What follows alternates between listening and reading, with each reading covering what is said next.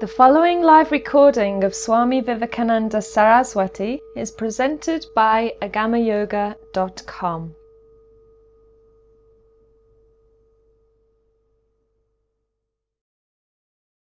So tonight we're touching a delicate, a difficult subject in our lectures, because now we came to talk about the relationship between yoga and spiritual practice generally, as you will see, and sexuality. And by its very nature, it's a difficult subject.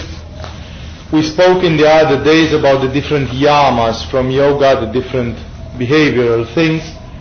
And now we are coming to the fourth of the yamas, which is indeed a pitfall. It can really cause so much trouble, and it has caused so much trouble along history. It's called in Sanskrit Brahmacharya, as you see there. And if you'll open 90-something% of the yoga books written today, at least the yoga books that mention Yama and Niyama, because not all the yoga books do, you'll find out that Brahmacharya will be translated as celibacy, basically sexual abstinence. So basically somewhere up there seems to say, well, if you want to do yoga for stretching your back, it's okay, it doesn't matter. But if you want to do yoga to reach nirvana, then you should be celibate. Like Buddha, who stayed in the jungle, or like the Christian saints who stayed in the desert, or like I don't know which great yogis and whatever, you should stay away from sex. Basically, you cannot have sex and at the same time a formidable spiritual realization. That sounds pretty discouraging, and many modern people would say, yeah, that does it. I mean, then yoga is not for me because I'm too young, I cannot take such a decision, whatever. And actually, it's funny that this comes from a total misunderstanding. The word Brahmacharya, first of all, that it does not mean celibacy. The word Brahmacharya etymologically comes from Brahma, which is the symbol of the creator and means the creative energy, in this case sexual energy, and Acharya, which means to lay foundation, that means to be firm, to be unshakable. So Brahmacharya means to have the sexual energy stabilized, stable, firm. Actually, the word which fits best, if I were to translate from Sanskrit this concept, is not at all the sexual celibacy or the sexual abstinence, but actually the sexual continence. The word continence is a word which exists in English, in French, in a few other languages, albeit it is a pretty rare word, a pretty seldom used. So many people, if you say, I'm practicing sexual continence, they will say, beg your pardon, what is that? I mean, translate. Now give us a gloss. That is what I intend to do. Originally, Brahmacharya meant sexual continence, but for a certain reason, which will appear obvious to you tonight, it has been interpreted by some people as meaning sexual abstinence or celibacy. The first question which comes is actually not this one, what is Brahmacharya, but we have to go a little bit earlier than this and say, why the heck should we care at all about, I mean, I'm doing yoga, I'm doing my meditation, I'm doing whatever, why should my sexual behavior be of any interest to anyone? I mean, why did the yogis told us you should not be violent, and we understood that one. The yogis told us you should not tell lies, and we understood that one. In yoga we have been told this and that, but now they are getting in our bed as well. I mean, why should yoga at all, or any spiritual science for the case, interfere with people's sexual lives? Because if we look in human spirituality, we discover that actually human spirituality always had to say something about sex, right? If you go in Christianity, if you go in old Judaism, if you go in Buddhism, wherever you go, there seems to be always something to be said about sexuality, and it's most often not something very flattering or very encouraging. On the contrary, most often it would be like spirituality has a denying, a repressive attitude towards sexuality. So the question which comes thereby is, of course, why? Why is this an issue? Why is this a problem? And why did the yogis have to put such a chapter in their teaching? well, you would better fasten your seatbelts, because probably you wouldn't like what you're going to hear, although it's a very constructive thing and it actually gives you wonderful solutions that can largely increase the quality of your lives. But in the beginning, it seems like a deadlock. The first thing, there are two premises from where we start, and which are actually the causes why we are carrying this discussion tonight. The first of the issues is that the yogis say the sexual energy, and this is not only the yogis that say, others have confirmed it, the sexual energy seems to be the basic energy of nature. It seems to be the fundamental energy of the human being. Every cell in your body, or every cell in a being of this nature, is actually having a phenomenon of division and sexuality. It's more than philosophical. The sexual energy is considered by them exactly as Freud came up with this concept of libido. Freud said, if we analyze the human beings, we discover that the ultimate motivation is always derived from sex. Even when you have dreams and whatever you do, libido is the ultimate motivation. So basically, if your sexuality, if your libido, as he called it, is twisted, then automatically you can become the next Mao Zedong and kill 1 million people or whatever, just because you are frustrated sexually or whatever. That means sexuality in a mysterious way seems to be at the root of the human behavior. Well, the yogis have looked upon it in a more constructive way from the standpoint of spiritual practice. And they have simply told us, and this is confirmed by so many facts in spirituality, but let's stick for the time being to yoga. They have told us that the spiritual activity is conditioned by the sexual energy. The sexual energy is a kind of fuel for what we do spiritually, mentally, emotionally. The spiritual energy, the best comparison which I think I have heard mechanically from someone is comparing the sexual energy with the propeller of a boat. Exactly as a boat, if it has no propeller, it cannot move. Exactly in the same way the human being, if it has no sexual energy, it cannot move. Basically, somebody was making a study, and it is funny that this appears in the works of the Christian church and so on, that people who are not having sexual characteristics, they cannot actually be truly creative. Like, for example, somebody noticed that in the history of this planet, you will never find an enlightened being, a saint, a genius, or something which was, for example, as a man, castrated. Never. Funny enough, the thing is that those two testicles, which seem to be the source of our shame and lust and whatever, they actually are also the source of genius, of power, of creativity, and yes, of spirituality, of prayer, and all those things. And the yogis say exactly this. The sexual energy, in a mysterious way, is like the battery. It's like the basic energy. If you have it and you use it for it, you can derive real benefit. Basically, what the yogis tell is pretty scary. They say if you don't use your sexual energy, you are going to make yoga for 20 years and you will get nowhere. But that means you will not change. That you will make your body soft like a dancer's. Yes, that will happen. But that's not what we're aiming at in yoga. We are aiming at something else, aren't we? That personal transformation, that opening of the consciousness will not happen. Ramakrishna Paramahamsa, the great 19th century yogi of India, he gave it under a beautiful story. He gave it as a wonderful story. He said 2 drunks in Calcutta in the night, they just would like to drink some more, but all the pubs are closed, they are without booze, and they know that the only place where they can hope to get some booze at that time is somewhere on the opposite side of the Ganges. The Ganges is huge in Calcutta, it's almost like crossing a sea, and there they are. They have to cross the Ganges by night. So they take a boat. It's fog. It's a milk-like fog. It's winter, typical winter.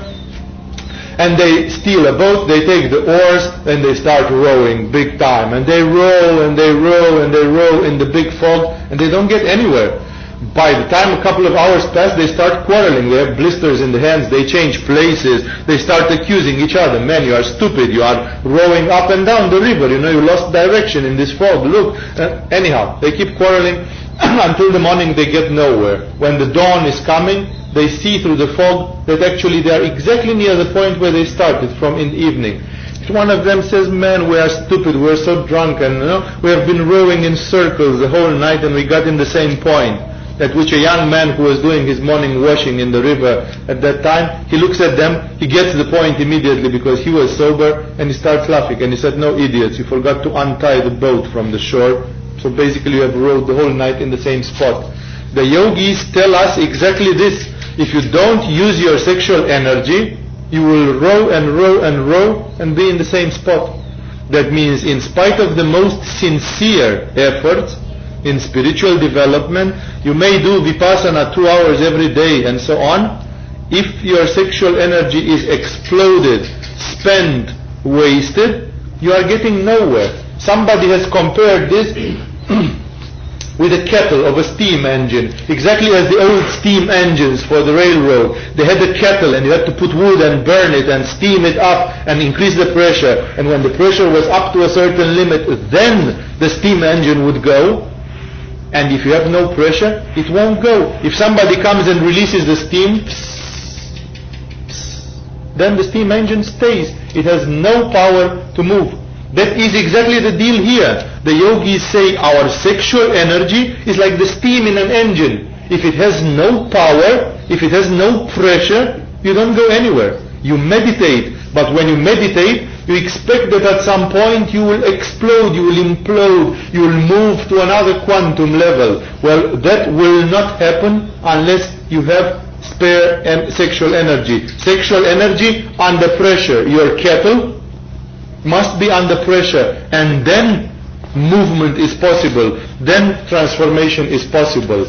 That is why, remember, a boat can be the most perfect transatlantic boat with satellite dishes and first-class saloons and everything. If it has no propeller, it stays in the harbor. The yogis are adamant on this. The sexual energy is the one which paradoxically makes us boil.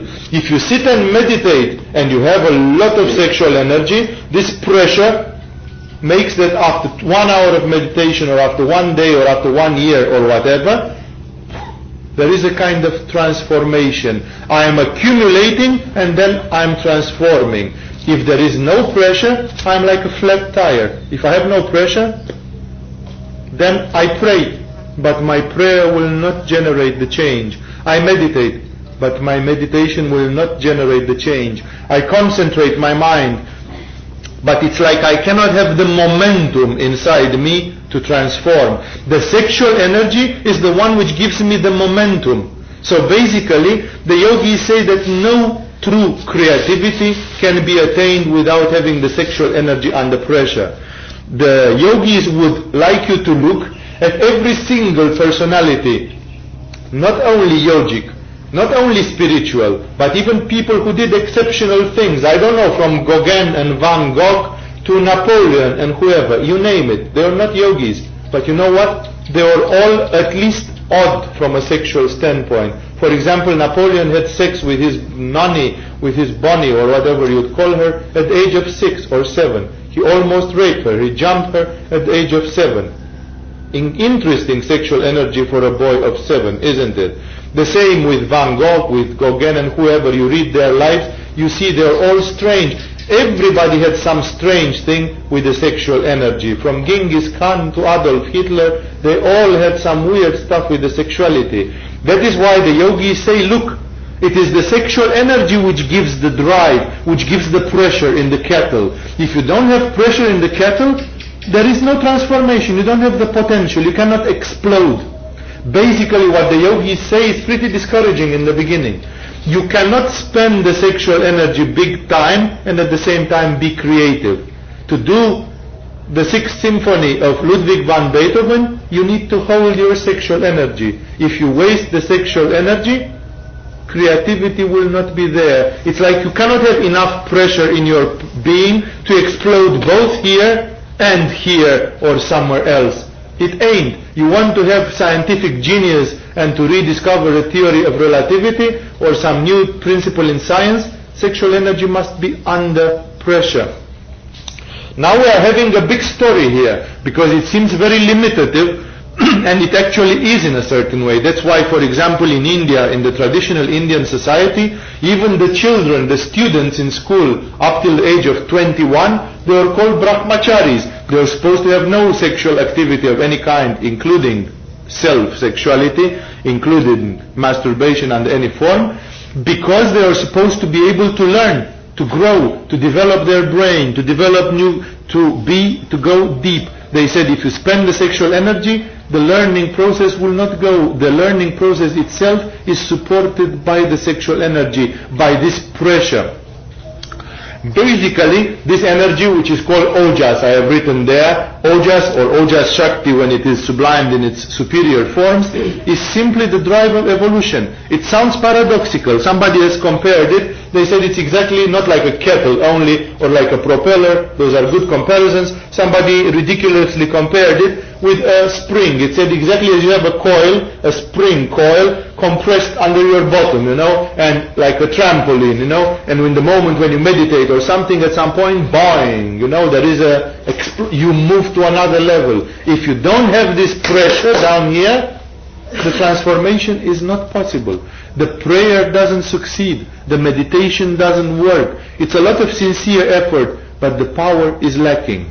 So we have got to a major deadlock, haven't we? Because apparently you cannot have them both at the same time, to waste a lot of sexual energy and at the same time to use it somewhere else. It's like you have to choose. You want to discover a new law of physics, a new energy of nature, like the Curie husbands who discovered radium and radioactivity, right? Then stop having sex and put that power into the creativity. That means that pressure will drive you crazy, and then it will start giving you new ideas, new creativity. It's like if you cannot do that, at least you can do this one. But basically you cannot do them both because there is not enough pressure. The second statement, which comes from Ayurveda and from yoga, is even more depressing than this one. It says not only that the sexual energy is the basic energy which ensures our transformation, and basically if you release the pressure, it's bad. You have to wait until the pressure grows again. Not only this, but also the sexual energy is finite. Some people hope absurdly that the human being can go on and on and on and on and on. And even when you are finished with your sexual energy, if you just take some aphrodisiacs or God knows what, you can whip the dying horse a little bit more. The yogis, and this comes from Ayurvedic medicine, and there are so many elements related with it, but this lecture I can only mention some things, as I'll tell you. The yogis say that the sexual energy is a limited amount. It's an amount which is given by the genetical code of each and every human being, which is basically equal for every person. That means exactly as we say, each and every one of you is born with a tank full of gasoline. When you are born, your body is born with a tank full of gasoline. How quickly you spend this gasoline, it's up to you. But be careful, there are no refilling stations along the way. You've got a tank full of gasoline. If you choose to spend it big time, by the age of 35 you will be empty of gasoline, and then you will start crying, where is my gasoline? This gasoline is nothing else but the brute, the raw sexual energy, which is called Ojas. This Ojas is so clearly defined in Ayurvedic medicine and in Tantric yoga that the Ayurvedic doctors even said that they measured it, they approximated it as being 3.5 drops of Ojas. We don't know scientifically yet today what is that Ojas. They just said that it was located in the lower part of the spine, in the sacral part of the spine, in the liquid of the spine, in the cephalorachidhian liquid, and it's a mysterious entity. They considered it in Ayurveda and in yoga as a kind of life catalyst. They said, I don't know if you are aware of the concept of catalyst in chemistry. In chemistry, a catalyst is a substance out of which you take a microgram and you put it in a big mixture, and it makes possible the reaction of all that stuff. And the funny thing is that in the end, the catalyst is almost not spent at all. Basically, a catalyst is a substance without which all the thing doesn't work, but which needs to go in infinitesimal amounts to get the things running. So basically, Ayurvedic doctors say that ojas is a fixed amount from birth, and when you start not having ojas anymore, then your teeth start falling off, then your hair starts falling off, then your hair starts going gray. That means old age is simply a diminishing of ojas. It's like your tank is going low. You get the pink light blinking and saying low tank of gasoline. Be careful, you are going low or low on gas. So what I'm trying to tell you here is that this ojas, this basic energy, seems to be a limited amount which cannot be replaced by anything. In fundamental Kriya Yoga and Kundalini Yoga, they say that if you rise your Kundalini and do some special Kriya exercises and so on, you might be able to regenerate that ojas, but that is an exceptional feature which has been done by very few yogis in the history. That is why the thumb rule is do not bet on it, do not rely on it, because you don't know if you'll have the good karma, the stubbornness, the incredible willpower to do so much yoga as to reach to that kind of accomplishment. For 99.9% of people, including those who practice yoga, ojas is a thing which needs to be spared. That means you should not consume it. That's a completely radical view, because basically the yogis say the sexual energy is very precious. It's not a miserable, dirty thing that you try to get rid of. It is actually very, very precious, and actually you are trying to spare on it as much as possible.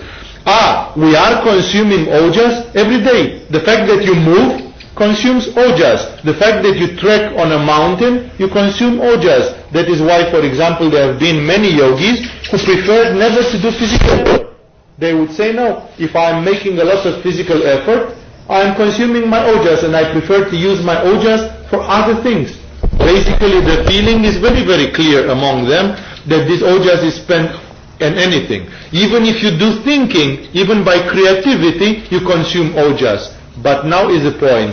If you consume ojas at the daily rate, that is enough for a lot. Actually, some yogis of India in Kriya Yoga, they said that the human being, if they would be not consuming the ojas at all, they would probably have ojas enough for 1,000 years of physical life. It's like the human body can live like the prophets before the flood of Noah, like Methuselah and others who lived 800 years, 700 years, 900 years, just like the old Egyptian pharaohs and others. But the point here is that the yogis would say, yes, we are burning ojas. Living means burning ojas. You can't stop that, but you burn it at a very small rate. But sex, the sexuality manifestation, is burning ojas with a big spoon. It is simply consuming ojas at an enormous rate compared with this. For example, just to give you a term of comparison, there have been physiologists who said that for a man, one single ejaculation of sperm is worth so much energy as if you would be loading a wagon full of coal with a shovel. You spend as much energy in one ejaculation as much as you would load with a shovel a wagon full of coal. That means the sexual energy, under the appearance of something very modest and unnecessary, seems to hide a big, big secret after all.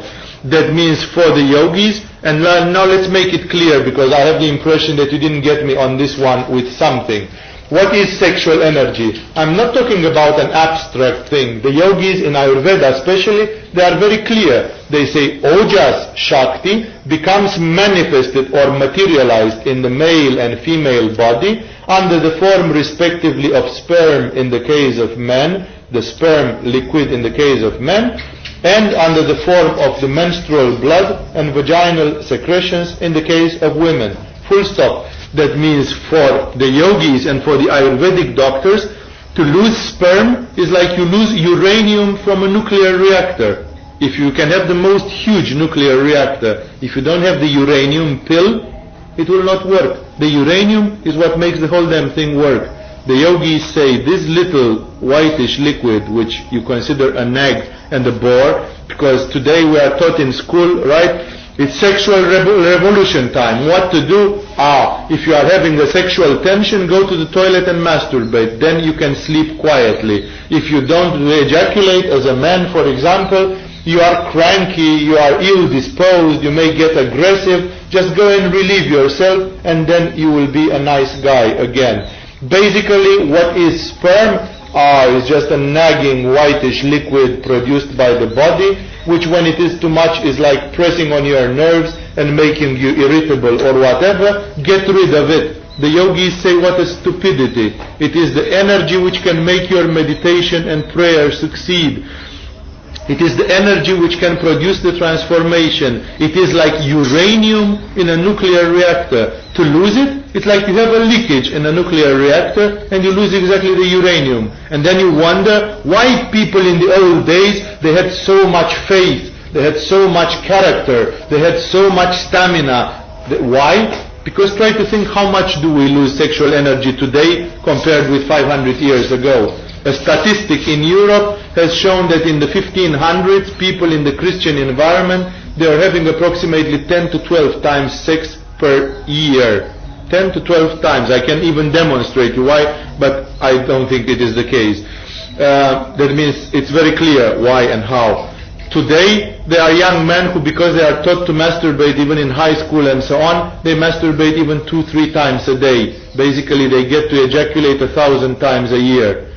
It's a huge difference between ejaculating 10 times a year and ejaculating 1,000 times a year, believe me. That is why even the human character has gone flabby in so many ways, and we complain. Those people were fanatics, in the Middle Age. They believed, they were afraid not to lose their soul, and they had all kind of religious things, and we have even the shamelessness to call them the Dark Ages. The Middle Age were the Dark Ages because people were religious. No, we are the Dark Ages because we are unreligious and we are materialistic and terrible. This is the Dark Ages, not the Middle Age. At least in the Middle Ages, people had the shamefulness and the faith to hold their word, to consider that the word is sacred, not to prostitute their soul in so many ways. Therefore, this is very, very arguable. It is very, very discussable. But I don't want to go into that direction. Let's stick to our story.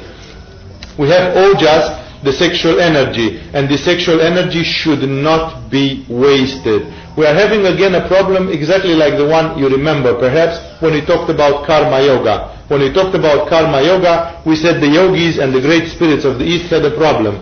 They noticed that everything they did produced karma, and if they produce karma, they become slaves of the universe. What to do? It's exactly the same here. We're having a similar problem.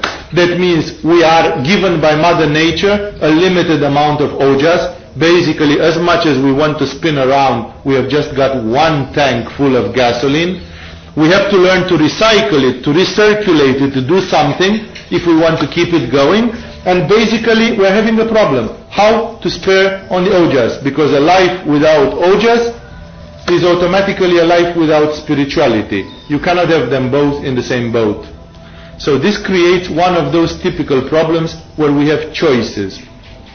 One of the choices here, that's why I made again the same as with karma yoga. You remember with karma yoga, the people said, okay, if action causes karma, then we've got a solution. Stop acting. Run in the forest and stop acting forever. Just run away from the world, let the people bang their head. We don't do any action, we don't create any karma. Full stop. It's the same here. You have a direct solution and a sophisticated solution. The direct solution is obvious. If you don't want to spend your ojas, then you have to stop having any sexual activity. That's the straight solution, and it is so clear and so straightforward that actually it was the one which came to the minds of everybody. I would say today, looking backwards on the history of mankind, that approximately 95% of what we know today in the world spirituality, starting with, Buddha and whoever, they practice this choice. That means many people of spirit, they have simply said, okay, the only way to keep the energy for God, the only way to keep the energy for prayer, for meditation, for whatever, to have the propeller, to have pressure in your steamer, is just not to lose it. Therefore you have to seal it. You don't have to explode. When you don't explode, you will get crazy with energy, and then when you will meditate, yes, meditation will be an amazing meditation. But the yogis would say that's not the only solution. However, I would like to tell you one thing. This straight solution is a solution which has worked for hundreds and thousands of years. That means it's a difficult solution. Many people today, they would consider it unacceptable. What? If I am to reach nirvana, I have to quit doing sex for a year, for 6 months, well, I don't know if I can do that. Many people would be unable to take such a decision today. We are so much attached to our body and to our pleasures and to our satisfaction that we wouldn't be able to take that decision even for a limited time. That is why I would like to tell you one thing. I, as a human being, am full of respect for the people who had such stamina and willpower to take this decision. In the spiritual history of this planet, there have been hundreds of thousands and millions of people along thousands of years who have taken exactly this decision. That means young men and women, aged 20 or whatever, they have simply quit the sexual activity, ran in ashrams, ran in monasteries, ran in forests, ran in caves, and they simply consecrated their life to the discovery of God, to the discovery of the infinite, to the reaching of immortality. It is a decision which maybe we cannot take, but we should not judge those who took it because it is really difficult. That means those people indeed must have had some nerve. They must have had some spiritual aspiration to be able to put aside their own comfort and their own pleasure and to say, okay, I will sacrifice this because if this is the only way, that's what I have to do. If this is what it takes to reach nirvana, this is what it takes. I'm ready to do what it takes. Today, some smart people in psychotherapy, they tell you that it's not possible. They just try to copy Freud and Jung stuff, and they say, but if you don't have sex, you become neurotic, you become sour, you become twisted, you become crazy. Actually, those who said they did, they actually didn't do it. They must have had a secret of them. They were masturbating, they were having sex with animals, they were doing something, and basically it's not possible. It's like it's too good to be true. Let us be honest on this. There have been people who demonstrated in centuries and centuries that it is possible and it is glorious. There have been great saints in Christianity, men and women, in Sufism, in Buddhism, in Tibet, in India, great yogis and mystics and so, who did precisely that. They simply one day said, no, now from today, for me there is no more sexual activity. They gathered that energy and they put it into something superior. These people cannot be criticized. They are not crazy, they are not twisted, they are not, it's a way of saying it. That is why it's exactly like the fox which said that the grapes are sour. She could not eat the grapes and then she started nagging that the grapes are sour. The grapes are sour usually when you cannot do it, and then you start poking a finger and criticizing those who do what you cannot do, and actually you have an envy at their address. Basically what I'm trying to tell you is that this option exists. It's a hard option. It still exists today. I will agree that to be 25 years of age and to be in the middle of Paris, to live in Paris, and to quit sex and to quit it for good or for a long period of time sounds almost impossible. There is sex in the magazines, in the newspapers, in the media, in the internet, in the TV, wherever you look, it's people who are sexed up. Your colleagues in the college, whatever, they are full of sex, oozing. It's kind of, you'll go mad. That's why many of these people, they felt that the only way they could do this was to run away from the world, to go in an ashram, to go in a monastery, to go in a place where they wouldn't see and they wouldn't hear, and they could get rid of this obsession, because sex is so obsessive. Even the great Buddha practiced this, and when he was asked about it, he said that if he would have had another obstacle as great as sex, he would have never made it. I mean, sex almost toppled him. He fought bitterly with it, and he said, I wouldn't have been able to fight another thing as heavy as sex was for me. That is why it is worth for us to respect this choice and to respect this vision. Even if it is not your choice and you don't feel able to do it, or you can try to do it for a limited period of time, like 3 months, 6 months, just to see what it is, remember that this option exists. It's a very heroic option. It's a very determined option. Many people did it, and it requires a special form of madness. It requires a special form of commitment. However, I would like to say one more thing. The That is why actually it was interpreted that Brahmacharya is abstinence, because most people, yes, even in India, even among the yogis, most people, they took the direct version. They said, okay, if you don't have to spend your sexual energy, you don't spend it. I would like to mention those two things. One, not to spend your sexual energy, because the sexual energy is contained in the sexual explosion, means simply that you do not have to lose any sexual energy, physically speaking. So you cannot twist around like some people said, yes, it's true that I'm ejaculating, but actually I'm not wasting my sexual energy because I know a trick. That is bollocks. There is no trick, basically, remember. And because of this, no sex is exactly that. It is no sex. People who chose this, they had no sex with the opposite sex, they had no sex with their own sex, they had no sex with animals, they had no sex with their right or left hand, they had no sex in the dreams, they had no sex whatsoever. No explosion of the sexual energy down here. It's like this area becomes sealed tight, and the energy will have to implode, or better said, to explode the other way. The principle is very clear, and it does not allow any tricky, by the way, bypassing of this problem. The second thing which I would like to tell you about this before I conclude, because I'm trying to tell you simply that celibacy, one of the two possibilities of doing Brahmacharya, it exists. It is doable. It is feasible. It is still done. Today there are men and women who try to go in their spiritual path like this, as hard as it is in the modern world. So it exists and it can be done. But it should be understood correctly. One, it is completely a serious thing. I mean, you cannot, it's like with smoking, you cannot say I'm a non-smoker if you smoke only every third day. Either you smoke or you don't smoke. It's as simple as that. It's the same here. You cannot be a Brahmachari if you just waste your sexual energy from time to time or whatever. It's either you don't waste it or you waste it. The wasting is already out of Brahmacharya. I'd like to be very clear on one aspect. Not to lose the sexual energy is not enough. Swami Shivananda of India, who was a doctor, he was very clear on it. He said, but if you don't waste the sexual energy, think. There are many people who don't get sex on this planet, and they don't masturbate or whatever, and that doesn't make them Brahmacharis or yogis.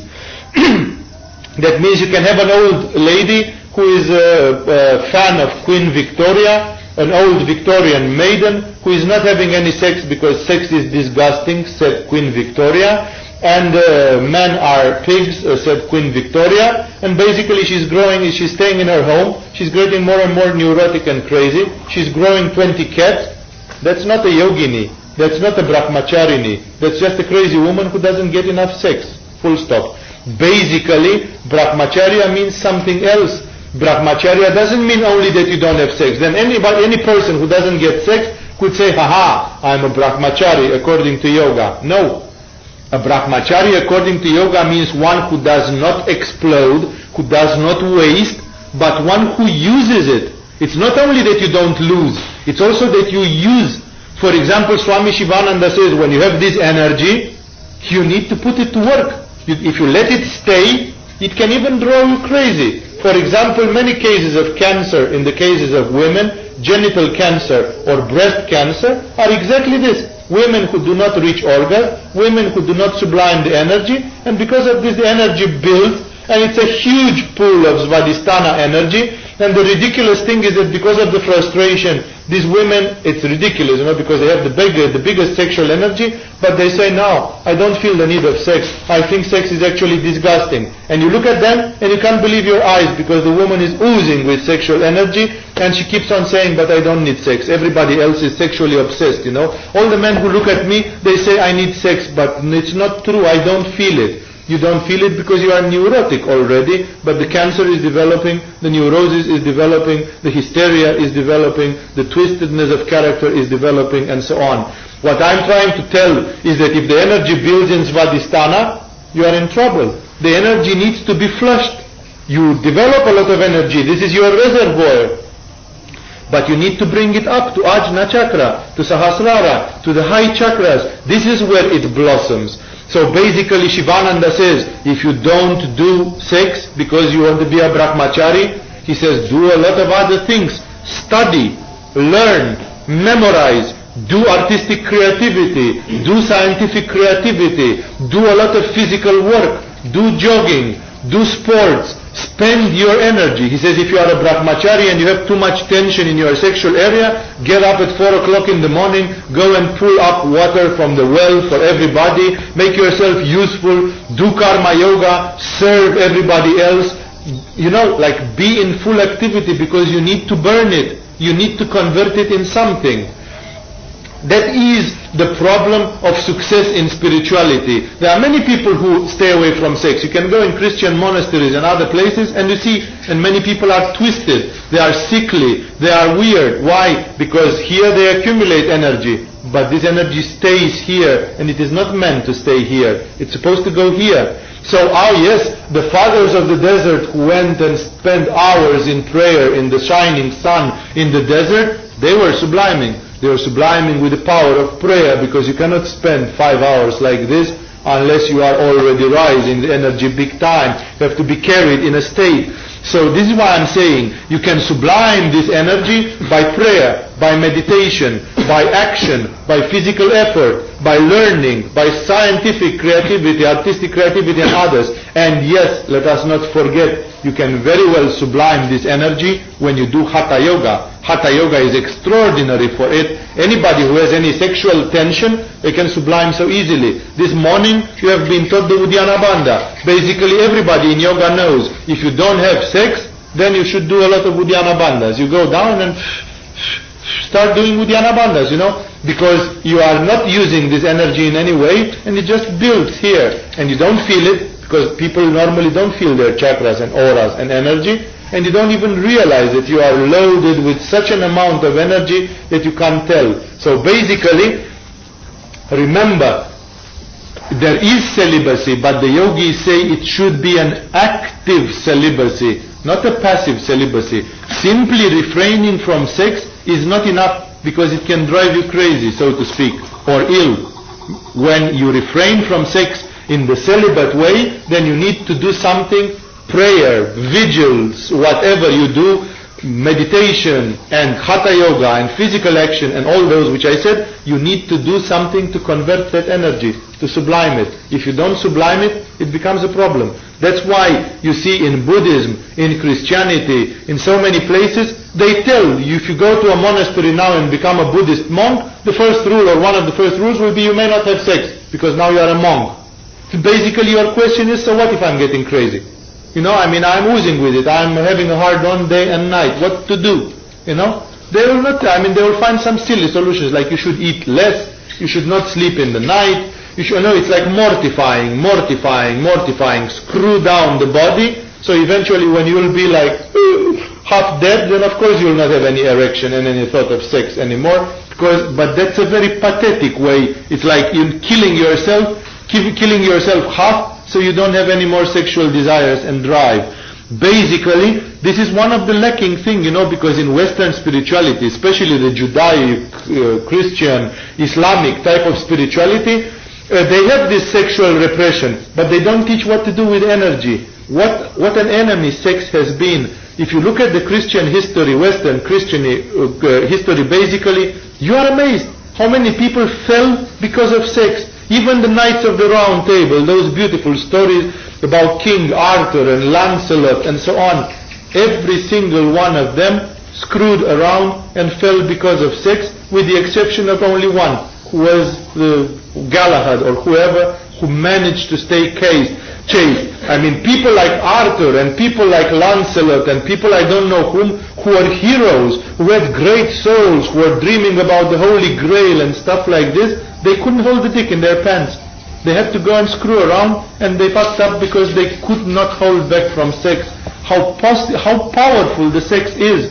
If it put down guys like Lancelot and so on, what will it do to an average person? When we're speaking about heroes, people with huge courage and people with huge soul, with a great spirit. Basically, that's exactly what I say. At least people who want to do celibacy, they should learn something from yoga. For example, if they would put Uddiyana Bandha and headstand and stuff like this in the Christian monasteries, you would have many more successful monks and nuns. because many monks and nuns in Christian monasteries, they try to stay away from sex. But because they are not given any method to flush the energy up, some of them who have a lot of love for God and a lot of prayer, they succeed. That's like 1%. But the rest of 99%, they are flops. They are like fiascos, you know. It's like they try, they don't manage to reach that divine thing, and they didn't do the sex thing either. So they stay in monasteries and rot, and they gossip, and they become wicked, and they become, intriguing, and so, carrying out intrigues. And it's like the hell is in the monastery. You know, there was somebody who said all the devils have moved to the monastery. That's the reason why, because actually this key of subliming the energy should be applied in Brahmacharya. Enough with this. I hope you got the point. In Brahmacharya, the direct version of it is celibacy. You like it or not, you believe in it or not, it works, it can be done. Hatha Yoga can help you a lot, and I gave you the outlines of it. You can read good books about it. Swami Shivananda wrote an excellent book of celibate, Brahmacharya, and so on. It's pretty straightforward. Now, if there would be only like this, you would say, wow, it's a bit bitter. I don't know if I'm prepared for yoga. I should wait for these big levels of yoga until I'm 60 or something like this, then maybe we can speak again. The funny thing is, of course, that if I'm 60 already, then my sexual energy is low. My gauge, my gasoline gauge is really low, and then I'm really desperate because I'm having little of it left, and I have to economize it really, to recycle it to the limit. So basically, many people would say, well, yes, it would be nice to do great spiritual things now that I'm young and having a lot of energy, but how to do? Well, you are fortunate because in the bigger picture there exists an alternative. That alternative is exactly like karma yoga. There was the alternative refrain from action, and there was the alternative karma yoga. Act in a skillful way, act in a certain way. In the same way, Krishna, who was a tantric himself actually, who is one of the arch tantrics of India, he would say action can be superior to inaction. Refraining from sex is not perhaps the best thing. You can do it via the sexual activity itself, but then it has to be done in a very special way. You need a skill. That skill is the other form of continence, which is called the active continence or the tantric form of continence. That is very rare. Even in India, tantric continence was very, very widespread at some time. But for some historical reasons, including the fact that India was conquered by the Muslims who brought their stuff, then in 1600 the Catholics came, the Portuguese came with the Catholicism, then the British came with the Protestant Puritanism and stuff like this. And basically this tantric tendency disappeared.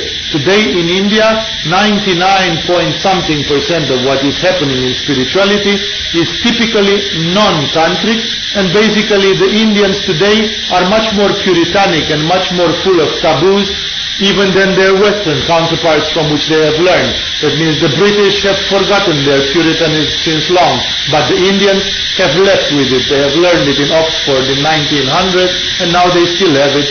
The Indian society is one of the most Puritanic. What am I trying to tell you here?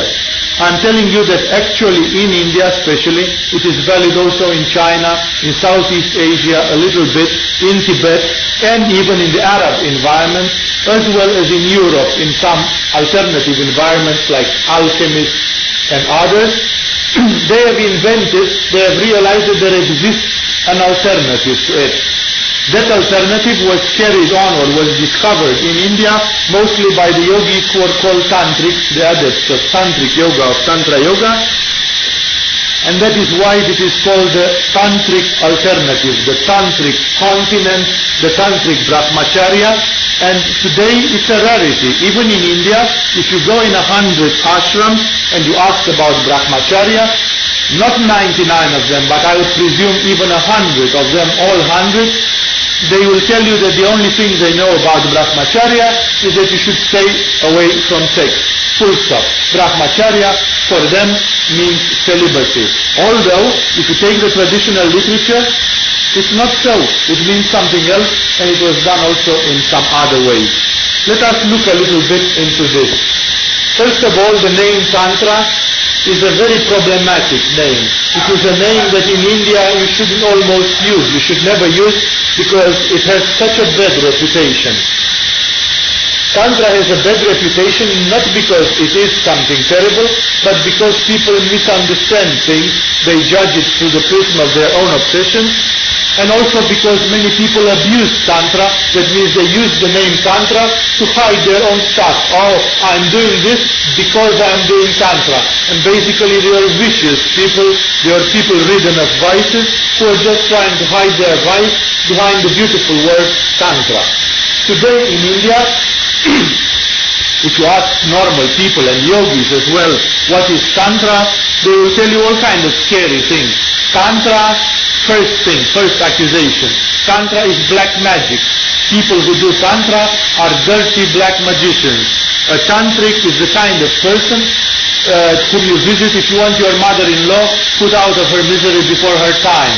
If you want that, you go to a tantric, you pay 5,000 rupees, the tantric is making an amulet, a charm of sorts or something, and then in a week your grandmother or your mother-in-law dies of a mysterious heart attack. Basically many people believe Tantra is black magic. And I must say that there are people who under the guise of Tantra, under the name of Tantra, they do exactly this. You'll go in India and you'll ask, are you a tantric? And somebody says yes. There is a great chance that the person who says I am a tantric is actually a magician, and most often not a white magician. Tantra has become to a large extent embroiled with black magic. Another accusation brought to Tantra, Tantra is dirty abomination. The tantrics, in their wish to provoke the society, they started eating meat, while in India the Orthodox Hindus won't. They started using alcohol, they used perhaps drugs and all kinds of things. So basically Tantra is something terrible. Tantric people, you can expect them to be stoned with hash all day long, or you can expect them to eat abominable things, live in cremation ground. The Aghoris of India, for example, they have the fame that they eat corpses. They go in the place where they burn bodies, and they start and eat out of the brain of bodies and flesh and human flesh like cannibals and so on, just to demonstrate that they are above everything. So some people say, if you see a tantric, cross on the other side of the street, because tantrics are madmen, they are maniacs, dirty, terrible people. You don't want to be mixed with them. The third accusation which is still brought to Tantra, is that, oh, Tantra, we know, Tantra is sex, it's hanky-panky, it's dirty stuff. Tantrics are just screwing around, they have a kind of free sex communities. Tantra is smut, is sexual abomination. Basically, many people would believe that Tantra is just a license to some kind of fornication, and imagine in a tight society like that of Indians and so on, imagine that Tantra has a terrible image. For example, some 10 years ago, 20 years ago, in India they had this big adventure of Osho, the famous Bhagwan Sri Rajneesh, who later called himself Osho, who made a kind of free sex community in Pune. The community still exists, it's not so much of free sex anymore, but still the Indians got totally shocked of it. That imagine in a country like India where women cannot show their ankles, in the Pune ashram you had people having group sex in the bushes just 100 meters from the entrance of the ashram. You entered the ashram, you could see 3 people having sex in a bush. You know, it was kind of way over the top compared to what you see in. If that would have happened in Los Angeles, you would have said, well, it's a crazy town. Anyhow, people here have all kinds of clubs and things. But in India, it was way over the top. So basically, the funny thing is that this famous Osho, this famous Rajneesh, he was a bit of a genius himself. He spoke beautifully. He showed, he was the first one after many, many years in India to show that Tantra is a high metaphysics. It's a search of the infinite. It's a search of nirvana. It's a search of immortality. That it's not about drugs. That it's not about black magic. That it's not about all kind of eating corpses and things like this. He showed that a man and a woman can hope to reach together spiritual levels by the act of love. But unfortunately, while he spoke very beautifully, He was very terrible in applying Tantra. He was not much of a tantric himself. Unfortunately at this, although I personally have quite a liking for Rajneesh himself, he was a wonderful person, but he was a terrible teacher and he was a terrible prophet. One of the most elementary things in prophesying, in preaching, says that you should do what you preach most of the time, at least the essential things. Well, Rajneesh was preaching tantric sexuality, but he was not able to do it himself, and a few other things. And because of this, he actually made a fool of himself in the end. And many Indian people as well as Westerners, they just shrugged their shoulders and said, see, we told you, Tantra is something about smut. See, look at the Rajneesh people and so on. Isn't that something terrible? Would you like your son or daughter or friend or wife to go in the Rajneesh circles? You wouldn't like, of course. So basically, unfortunately, while Rajneesh did a lot of beautiful speaking about Tantra, and we can say that in a certain way he took Tantra out of the dustbin again and showed it clean and beautiful to many people from inside India and from outside India, at the same time, Rajneesh also did a disservice to Tantra because he increased the people's belief that yes, Tantra is sexual smut. Ever since, India is full of half-learned, wiseacre crooks who just go around and tell to blonde Western girls, oh, I'm a tantric, I will teach you Tantra. I have found even old men of 65, almost ruined, their knees were shaking with debility and senility, going around and claiming to some silly Western tourists that, oh, I'm a big guru in Tantra, I will teach you Tantra. And basically they couldn't even get it up anymore, but they were just claiming that they were big tantrics. So basically the world of so-called Tantra in this way would be full of smut. You have a lot of things about venereal disease, girls getting themselves pregnant, rape happening through all kinds of Indian hotels and so on. And many people, that's why they get reinforced and say Tantra, don't want to hear about Tantra. Tantra is crookedness and so on. This is so widespread that even mainstream newspapers in India, they use the word Tantra today pejoratively, ridiculous. Those journalists, they never probably read a line from a tantric text and they don't know what it is. For example, in Hindustan Times, in the news, one of the mainstream newspapers of India, every man who is kinky sexually would automatically be labeled as a tantric. I have read something about a Muslim man who lived with 3 women in the same house. Basically he had 3 lovers, and Hindustan Times called him a tantric. Well, he couldn't be a tantric because he was a Muslim. First of all, Tantra is a typically Indian Hindu thing. And the second thing is that of course the guy had never read a line of a tantric text and he didn't know what it was, and so was the journalist who wrote this stupidity. Unfortunately, the name Tantra is gathering this bad reputation because of people who do these things and so on. And because of this, it's a difficult issue. I mean, using the name Tantra is always with risk.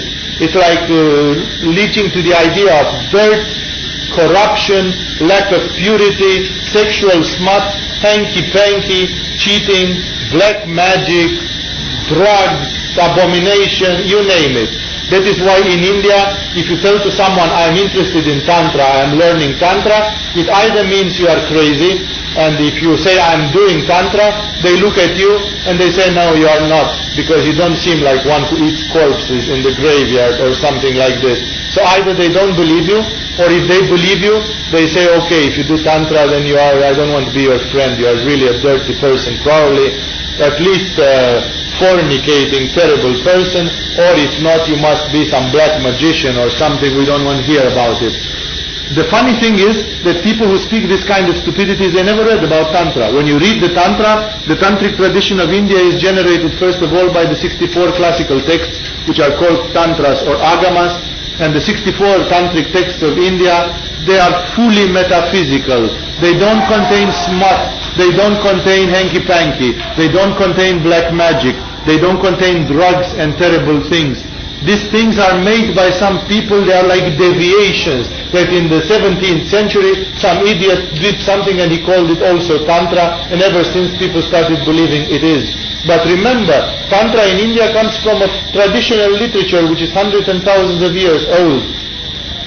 Tantra is very, very metaphysical, very, very spiritual. In Tantra you find texts which are of cosmogony, cosmology, astronomy, astrology, sacred architecture, sacred dance, sacred music, the use of colors, the use of sounds, the use of geometrical proportions. In Tantra you find things about alternative healing, such as urine therapy or whatever.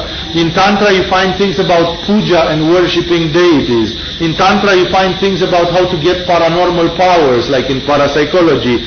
Tantra is full of a million things. It's not about smut and black magic. But the people never bother to actually read Mahanirvana Tantra or Kularnava Tantra or Paratrimshika Tantra or whatever. People read something in a newspaper or some second-hand book written by some nerd, and they say, I know, I read once a book of Tantra. If you want to see what Tantra is, take at least one tantric text in your life, a traditional, the real thing, the original thing, and read. Tantra is coming from those 64 classical texts of India, out of which only 20 or something like this have been translated in Western languages. The rest, they haven't even been translated out of Sanskrit. So we know so little about the tantric tradition if you are not initiated. So basically, what I'm trying to tell you here is that unfortunately Tantra is enjoying a very bad reputation as a name, and it is not true. And of course many people equate it with sex. I told once, and let me tell it again, because tonight we speak about this. There is no more than 5 to 10% in Tantra which alludes to sex. That means the Tantrics, they consider that the human being is a complex creature related with the stars and with the universe, and everything is having a function. Therefore, you should not do like British Victorian people, brush the sex under the carpet and say, this is a delicate issue, we don't talk about it, it's embarrassing to talk about sex. They said, okay, if sex is so important, let's talk about it, let's see what it is, let's see how we can use it, let's see if we can use it spiritually, and so on. So basically the Tantrics discovered that sex is actually, that you can use sexuality for spiritual development. And actually they have made a yoga which uses sex. That yoga is like 5% out of Tantra. But because people are so sexually obsessed, oh, Michael, you heard? There is a yoga which uses sex. You actually get to have sex 2 hours every day, and it's like you meditate. Isn't that funny? You know, people would immediately propagate this kind of rumor, this kind of gossip, and then everybody would say, oh yeah, Tantra, I've heard Tantra is the yoga of sex. No, Tantra also means astrology. The Indian astrology is grouped under tantric texts like Prasna Tantra and others. Tantra means also alternative therapy like Damaru Tantra. Tantra also means Kriya Yoga. A lot of things are coming under Tantra, not just sex. But people are monomaniacs. Actually, people show their true nature because whenever they hear about Tantra, they say Tantra. I know, sex. Tantra is not sex. The name and everything in it does not mean sex. It's just this human obsession which has made it appear like that was sex. So enough with this introduction. I simply try to tell you that actually Tantra is not so bad as it seems. People have made out of it a boogeyman, a scary, Tantra I've heard. If you are curious, don't believe me. Just get to the first big library or bookshop, get yourself a real tantric text, some of the original ones like Mahanirvana and others, and see what it is. Read for yourself. You would be surprised. You will find meditation, metaphysics, devotion, mantras, visualizations, a lot of yoga practices. You don't find any reference really about any hanky-panky or drugs or things like this. These things, some of them are added in history and some of them are just a small part of Tantra made for peculiar people. Therefore, the Tantrics would say yes, but it is also true that there are people among you who are having a sexual energy, a big sexual energy. There are people who ever since they were 14 or 15, they discovered, wow, I'm exploding with sex, I'm full of sex, what to do? So Tantra Yoga says then, such people, they can have a method of using their own sexual potential. Why shouldn't we put even sexuality to work for a higher purpose, for a noble purpose? So in this way, there is a yoga of sex made for people who are not willing to quit sex, and for people who are interested in sex, and for people who want to use and explore their sexuality in a spiritual way. But that sexuality of Tantra, first of all, comes under Brahmacharya. It is ridiculous to see that today there are written tens of books about Tantra, and you read a whole book about Tantra and it doesn't tell anything about Brahmacharya. There is no Tantra without Brahmacharya. Tantra, the tantric sexuality, is just a solution to Brahmacharya. Because one solution to Brahmacharya is to stay away from sex, to become celibate, and the other solution is to do it the tantric way. Full stop. There is no other solution. There can be some intermediary palliatives, pampering solutions, like Swami Shivananda said. For example, if you are a householder and you are married and you have a family life, then he said you cannot fully refrain from sex, but I have a solution for you. He said you should have sex once a month only. So basically you stay and build it up once a month, because you cannot hold it anymore and because you are having some obligations. You just go and have sex, and then again you are flat and you start building up pressure again. After 15 days you start shining again with energy. Then the last days you are really full, your meditation, your prayer, whatever works nicely. Then okay, you do it again, you fall again, you start rising again. So it's a kind of compromise solution. Yoga for householders. In this way, of course, you can find many silly solutions like this, but Tantra is the radical, is simply the opposite extreme. I mean, here you have one alternative, and Tantra says we can do it in another way. This other way comes as a total surprise, and it is actually such a great, beautiful offer for the people of modern times, because people of modern times, especially young people full of energy, will very hardly accept that they can just quit sexuality for long periods of time. Then let us see what Tantra has discovered. What is the alternative to it? The Tantrics, to make the long story short, they simply thought like this. Look, the problem is not sex. In European culture, because of Judaism, Christianity and so on, sex is considered to be a sin. It's the original sin. It's because of sex that Adam and Eve fell out of paradise, right? So how could you not blame sex? We are all born of sex, and therefore we are all born out of sin. So our very nature is sinful. We are loaded with the original sin from the earliest day of our life. So basically the body is ugly, it is guilty, it is dirty, sex is dirty. This impregnates our culture to such an extent that people who start doing Tantra, even after 1 or 2 or 3 years of Tantra, they still feel guilty about their body and about their sex and think it's like it's shameful, it's doubtful and so on. In the Indian culture, they didn't have it. Women were not even wearing their breasts covered in India until the Muslims took over India. They had Devadasis, the temple dancers, who were free to do a lot of things sexually. I mean, in India they composed Kama Sutra. They considered that sexual satisfaction is one of the 4 pillars of a happy life, and you should have it. Everybody should have. You cannot imagine Kama Sutra composed in Europe, in Christian Europe, because in Europe the thing, if you read Apostle Paul and so on, is to refrain from sex as much as possible. Yes, okay, you can do sex to have children. That's what Gandhi even said, right? You can have, okay, but no more. Sex else is dirty. Sex for fun is guilty, is not good. In India they didn't have this. They said, oh, let's compose a book about sex. Kama Sutra is written by an ascetic, by a monk. In the end of it you get flabbergasted. It says, this book of Kama Sutra was composed by Vatsyayana while he was in meditation and retreat in a monastery and so on. So a man withdrew in a monastery, he gathered all the material, and he wrote a beautiful book, the most famous erotic book of humanity until today, the famous Kama Sutra. So in this way, teaching people how to do and all kind of wonderful things. If you didn't read the Kama Sutra, perhaps you should. Statistics still show that Kama Sutra is the 3rd book of mankind as frequency of readers. That means it is surpassed only by the Bible and by the Capital of Karl Marx. Kama Sutra is the 3rd book of the planet as number of readers. If you didn't read it, you should better do. So basically, coming back to our problem, the Indians did not consider sex guilty. There is a lot of sexual symbolism. There are erotic temples where they give you some erotic scenes. You don't even see them in the magazines today, how bold things they put on the frescoes of the Indian temples.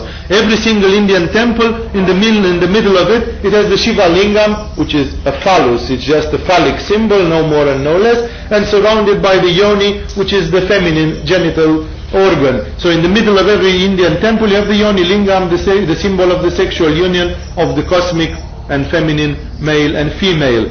Basically, sex was not considered by them to be dirty or guilty in any way. And basically, this is the problem. The tantric says, whoa, whoa, whoa, whoa. Now the Muslims came, the Christians came, that's alien to our culture.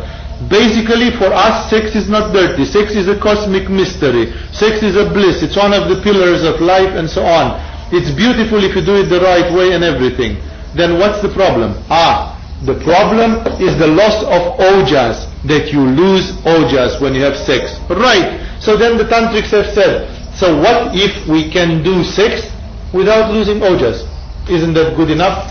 Aren't we actually still Brahmacharis? I mean, the thing is, not that I'm taking my dick and putting it here and there. The thing is, if I'm exploding or not. As long as I'm not exploding, isn't that Brahmacharya? Because my ojas is still in me. I still keep the pressure in the kettle. I can afterwards pray and meditate very well. I will not be flat, discharged. I will be full of energy. Isn't that it? And the tantrics have found out that's the first thing of their continence, the first level. They found out that actually it was true. That actually men and women can learn to make love in a new way, which is not discharging them of their ojas. And in this way, you can still be sexually active, but at the same time you can be a Brahmachari. This means as simple as that, just because I don't want to leave any doubt in telling you about these things.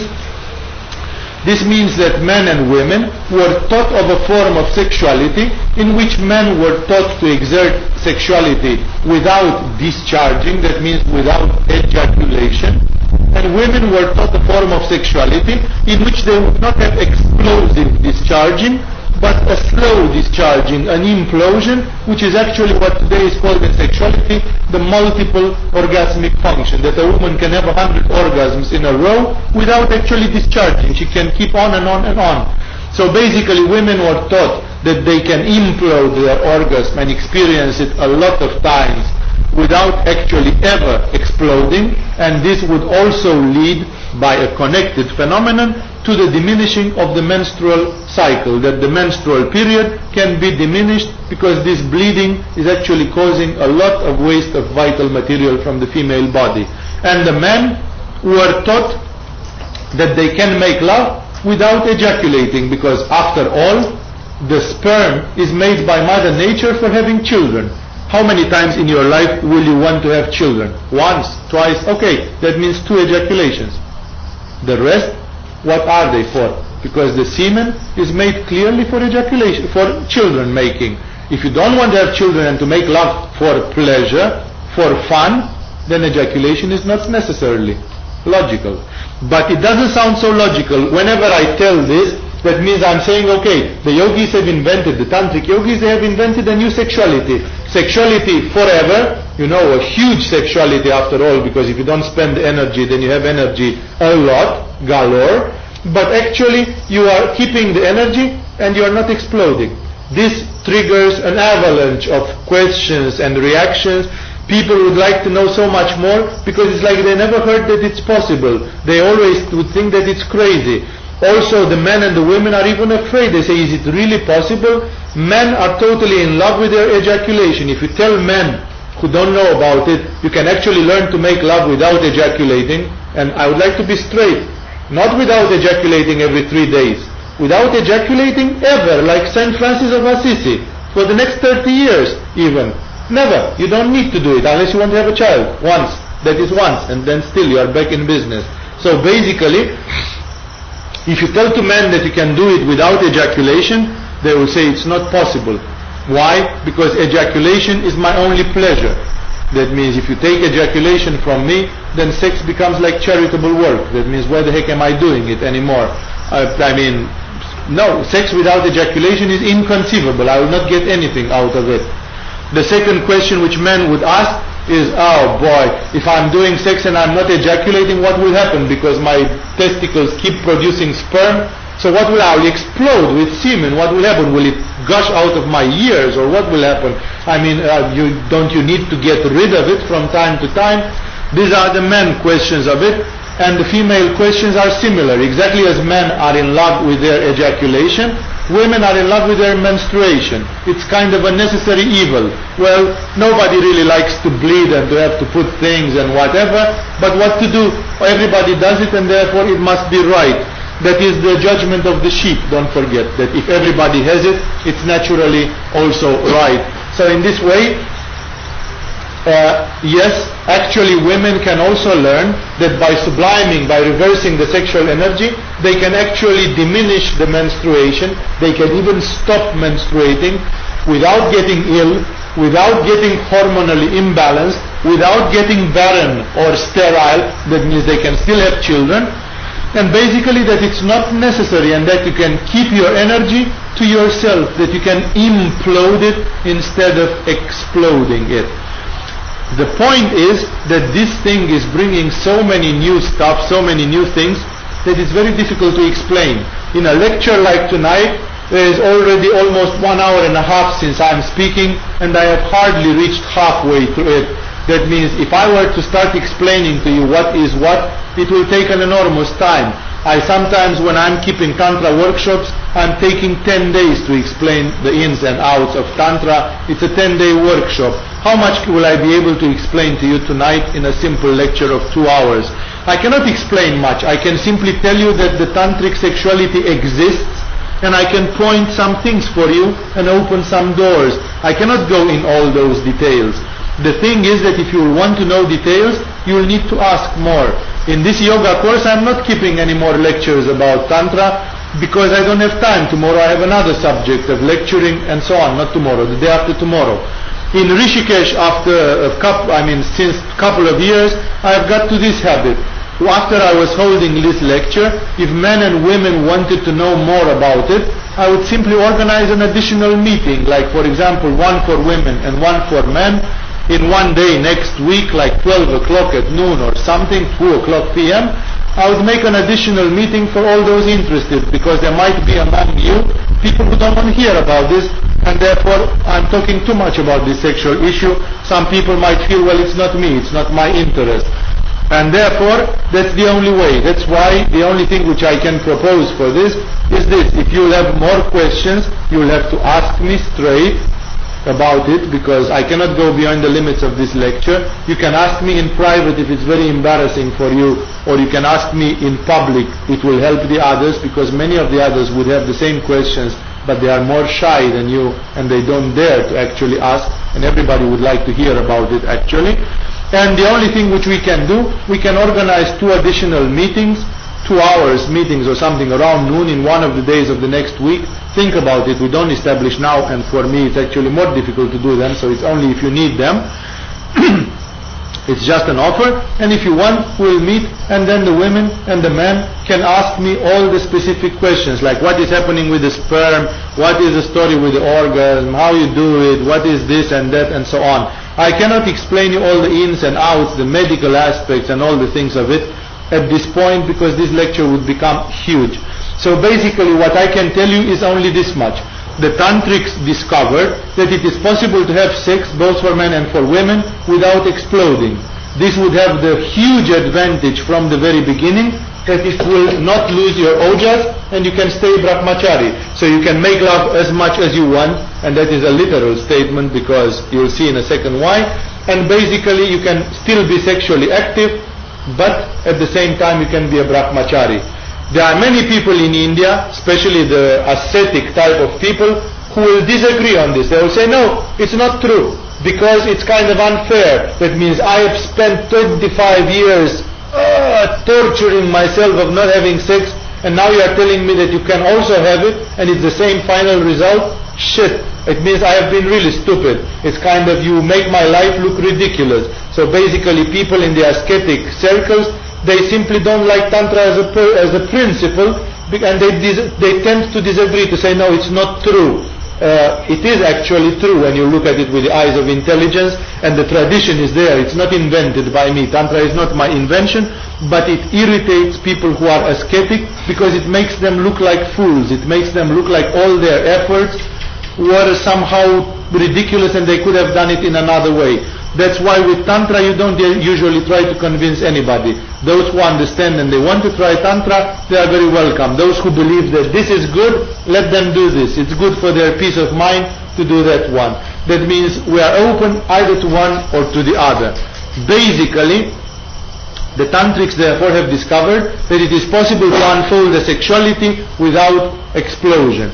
This sexuality is not only keeping you as a Brahmachari, but it's very powerful because it makes that men and women will not lose their energy. When you don't lose your energy, you don't lose your health, you don't lose your mental energy, you don't lose your spiritual power. It's wonderful. You are at the same time sexually active and at the same time a spiritual person.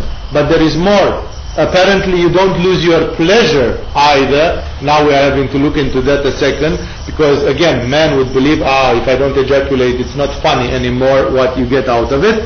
So basically you can actually get the bliss out of it. And the funny thing is that of course your sexuality becomes incredibly strong. Usually sex stops because men and women, they get wasted and then they have to stop. But what if you never lose your sexual energy? If you never lose your sexual energy, it means you can continue for hours because you don't need to stop. Many people, especially in the case of women, they complain all the time that sex is too short, that actually they need a long time to get warmed up and to have orgasms, and men especially finish too quickly. This degree of virility has become dramatic. Not only that men ejaculate so much that their sperm has become empty of content, and it's a well-known medical fact that most Western men, they have such a poor sperm today that they cannot even make children. And they say perhaps it's because of the food, perhaps it's because of the lifestyle. No, it's not because of the food. It's because modern men ejaculate 1,000 times more, 100 times more than they used to ejaculate in 1500s. And the body simply has some limits. If you do yoga for 2 months and you don't ejaculate, every man can have a very rich and powerful sperm if he refrains from losing it. But if you lose it, the body is not just a sperm producing machine, and therefore the men can't complain, my sexual power is drained, my body cannot produce sperm which is good quality and strong, I cannot get my woman pregnant or whatever, and stuff like this. And the second thing is, of course, men complain, I'm finishing too quickly all the time, my woman can never reach her actual orgasm. You'd be surprised to know that the Playboy magazine, yes, the notorious Playboy magazine, has made a research in 1980s and in 1990s. They made a research about male virility, and the main factor which they used to measure it was the time which a man takes for reaching to ejaculation. You would be surprised about the results of it. In 1980, the statistics show that men in America averagely needed 10 minutes to reach ejaculation.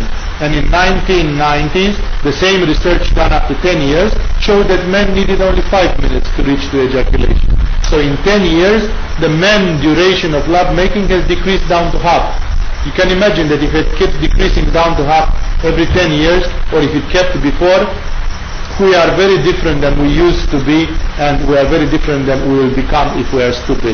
Basically, what I'm trying to tell you is that the Tantrics discovered the kind of ultimate sex therapy.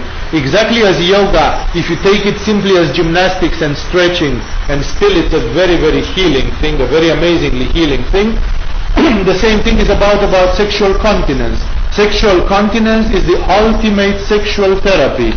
Basically, men who do Tantra, even if they are weak, impotent, whatever, they become super potent, unless of course there is some anatomic dysfunction, you are missing some part of your body or whatever. We don't talk about those. But men who are completely built and functionally built, if they do Tantra, they can develop a huge virility. They can make out for love for hours, not for minutes. Women in Tantra, they never complain about frigidity anymore, because every woman who gets to make love for 2 hours or 4 hours or whatever, she'll orgasm as many times as she wishes. So basically the word frigidity is kind of not known in Tantra. It lasts until then. Also, it is a main couple therapy, like couples who are dysfunctional, who cannot reach together. So if they do Tantra, they will have the time and the energy to explore their sexuality, to go deep. Surely there are a lot of things here. Again, I can open a door to an infinite field. But remember, the first application of Tantra, it's kind of ultimate sexual healing. You are complaining something about something in your life, sexually speaking. It would be time to look a little bit into Tantra. It would be impossible that you do Tantra for 2-3 years, and after 2-3 years you should still say, yeah, I did Tantra for 2-3 years, but I'm still very much fucked up sexually, and so on. It's rare cases who are completely refractory. It's like 1 in a million or whatever. Basically, Tantra works on the first level as a kind of total sexual healing.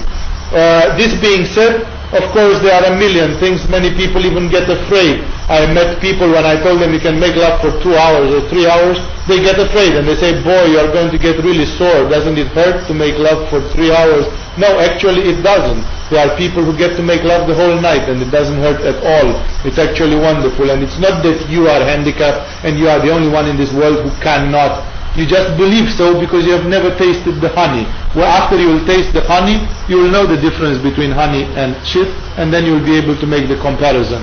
That is why Tantra needs to be verified before it is actually believed. Many people can't believe that it is like this.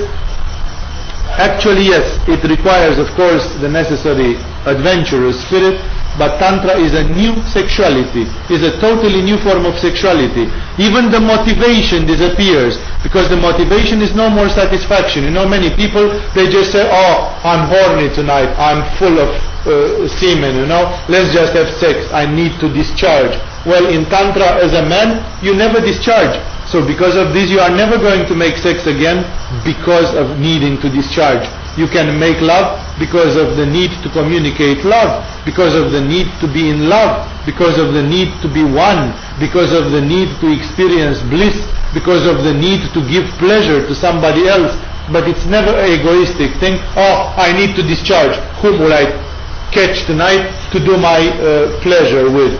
This kind of sexuality, which is egoistic and animal, disappears completely. That's why Tantra is a bit of a revolution. It turns you upside down and inside out completely. It challenges all your motivations. And that is why Tantra, even at this level, is an amazing thing. People who didn't try it, they can't believe it. They say, oh, it's impossible. I've even read stupid things. I was laughing with the guys the other day, with some of the older pupils, that I read in some sexual magazine not long ago, that if a man stays in erection more than 45 minutes, he will develop a chronic contraction, a pain, his blood vessels in the penis will explode, he will get, I don't know, I mean, it sounded really terrible, it sounded like Armageddon, you know. Well, I know a lot of guys who are standing in erection 3-4 hours all the time, whenever they do or something, they never got anything bad out of it. On the contrary, they are very happy, very sexual, very developed, and there is nothing wrong in it. So basically, there is a lot of things here. Think about not the need to fear pregnancy, that many people, they take pills, they use condoms, they do stuff. What if the man never ejaculates? If the man never ejaculates, the woman needs not bother about getting pregnant. All this subconscious fear that, oh my God, maybe I get pregnant, maybe this, maybe we should use this, maybe I should eat that, whatever, it disappears. Love is made for a totally different purpose. So basically, starting from the dysfunction of the couples, men and women, imagine there are men and women, they love each other, they fit with each other, but when they get in bed, it's a catastrophe. And then what to do? Either split and never be together again because we don't fit in bed, or you know what? Sex is not everything. Let's forget about sex. I like you very much. I love you very much. We fit intellectually very good. Tough luck, we don't feel sexual, we don't fit sexually. Tantra says you can make yourselves fit as well. It's just a learning process, it's just an adjusting process, so you can learn this form of sexuality. It is revolutionary and therapeutical in so many ways that I don't have the time to tell you even tonight all of it. I'm also getting to shout all over this rain and everything else. Anyhow, the idea is that first of all the tantrics started from the need to discover discover a Brahmacharya type of sexuality, and they actually discovered something much more than this.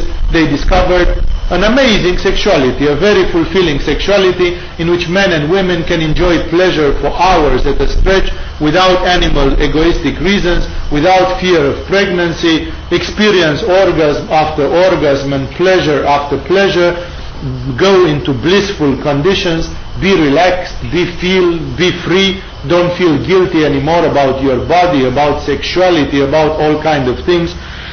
Take it naturally. It is inconceivable for us to conceive sex naturally. For example, the old Chinese in China, they recommended that parents could make love in front of the children, because there is nothing shameful that the children should see their parents making love, because actually the children came out in this world exactly because of that. So what's so guilty for a child to see somebody making love, including his parents?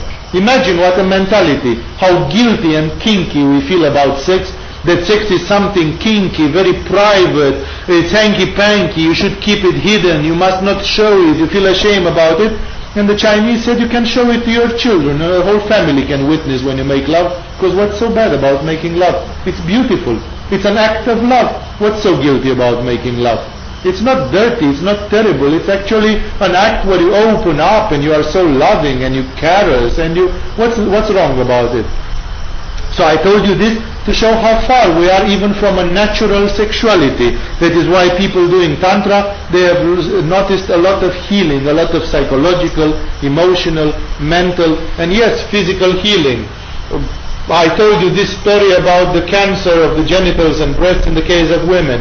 I have literally met women who came to yoga and they had cancer in the breasts and in the genitals, and they were told the best thing besides Hatha yoga and things like this, Uddiyana Bandha, would be to start making Tantra in the natural way, in the tantric way, to make love in the tantric way and sublime the energy. I have met women who after they made love in the tantric way for several hours every day, they went to the doctor, they had no more tumors, no more nodules, no nothing. The doctor was flabbergasted. He said, you just came 3 weeks ago and you had a big tumor, and now what did you do?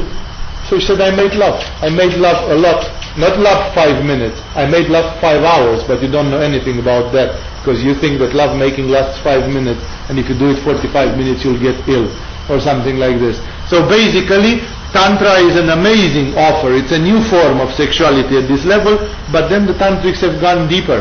That's why this was called Tantra Yoga. If something is called yoga, something, Kriya Yoga, Karma Yoga, Tantra Yoga, then automatically it means it's a path which reaches to Samadhi. How will Tantra Yoga reach to Atman, to Nirvana, to spiritual realization? Can love making become a source of enlightenment? The Tantrics have said yes.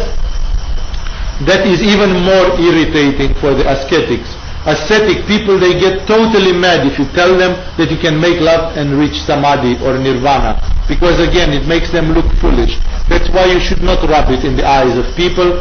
This information is for those who can understand it, for those who can have it. The others they will discover in their own good time. What's the issue?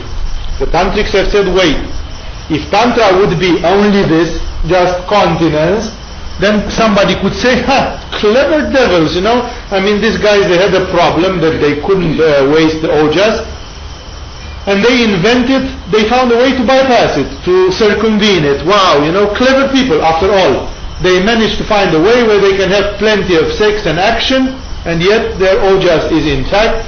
They do meditation, they do prayer. Tricky. The human spirit is so innovative, is so ingenious. You will always find a solution. But it's more than this. The Tantrics have said, wait, there must be something deeper here. They have thought about it like this. They have said, let's see what is this sex, because it seems to be so powerful. People are driven crazy by this sex desire and so on. And let's look in nature. The whole nature seems to be sexual. From the very bottom till the top of the manifestation, everything is plus and minus, yin and yang, solar and lunar. Everything is opposites, and the opposites naturally attract each other. The plus attracts minus in electricity. The north attracts south in magnetism. That's all. They say, the yogis say, of course, male attracts female. It is as simple as that. This is the law of nature. And then they said, but what is this sexual power? The most simple cell in your body divides by a sexual process. So your cells have sexuality. The most simple amoeba, the most simple monocellular organism on this planet has sex.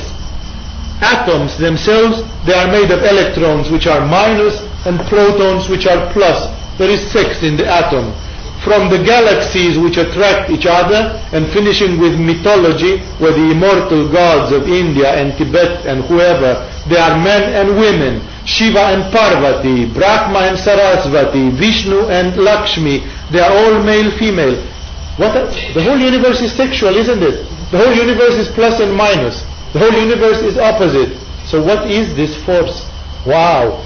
They said, okay, so the force of male and female, that sexual attraction is just the natural attraction between the plus and the minus, like in electricity. Aha.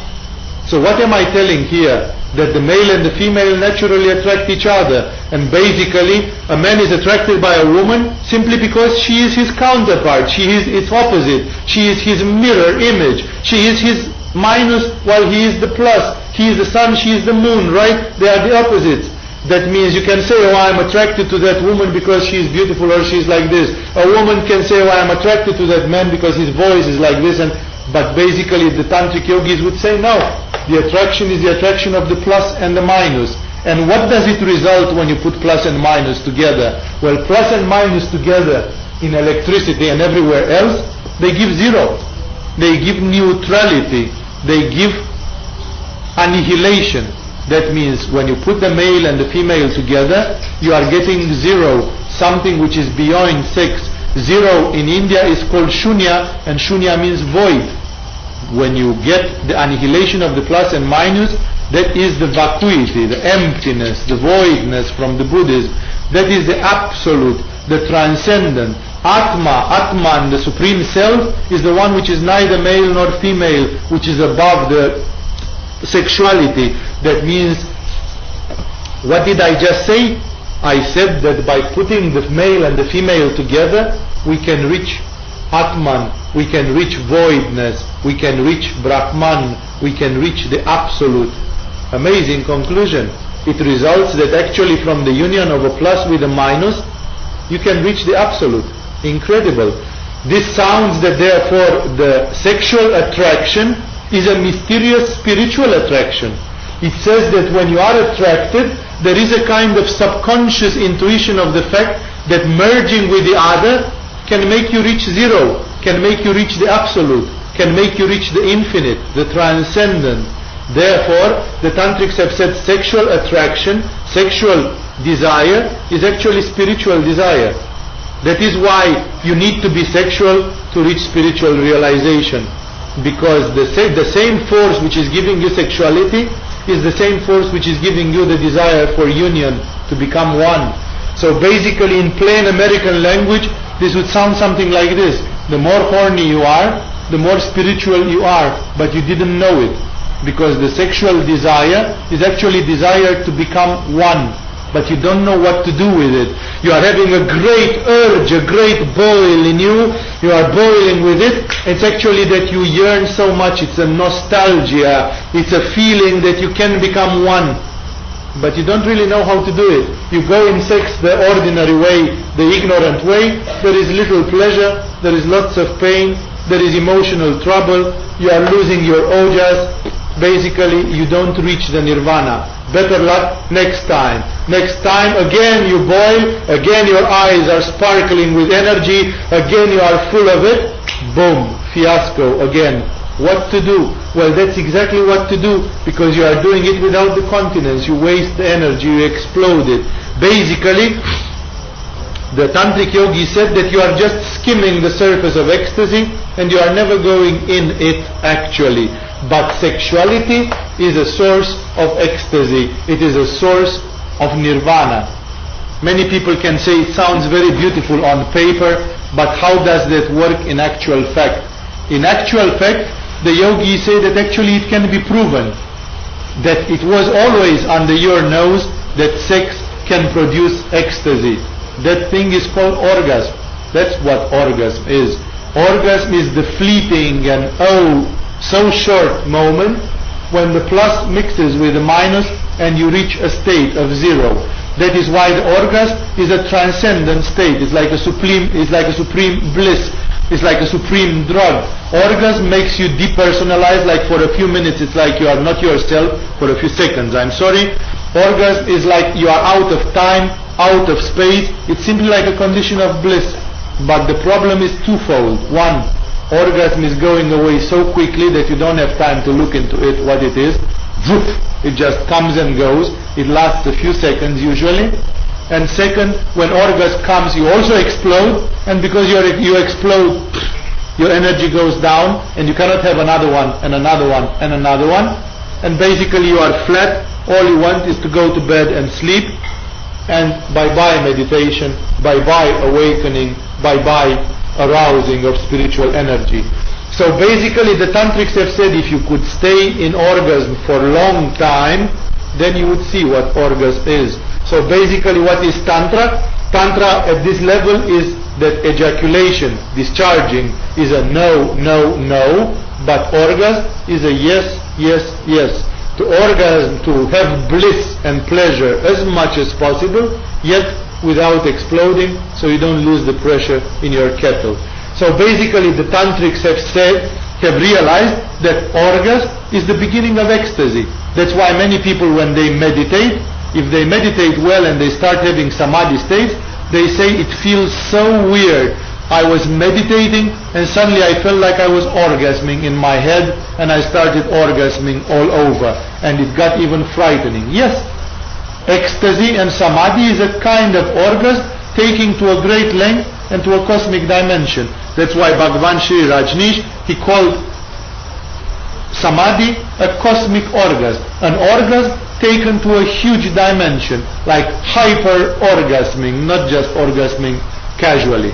So in this way, the tantrics, they have come with a theory, and the practice, of course, it's substantiated by practice, that the tantric path is not only to hold your semen, your sexual energy, not to explode it, but to guide it in such a way that you can get into this blissful state of orgasm again and again, and that you can thus use it. So basically the tantrics are learning a trick according to which not only that you don't discharge, but also you learn to prolong the orgasm. You learn to enter in orgasm slowly, and you can stay in it for incredible amounts of time without discharging.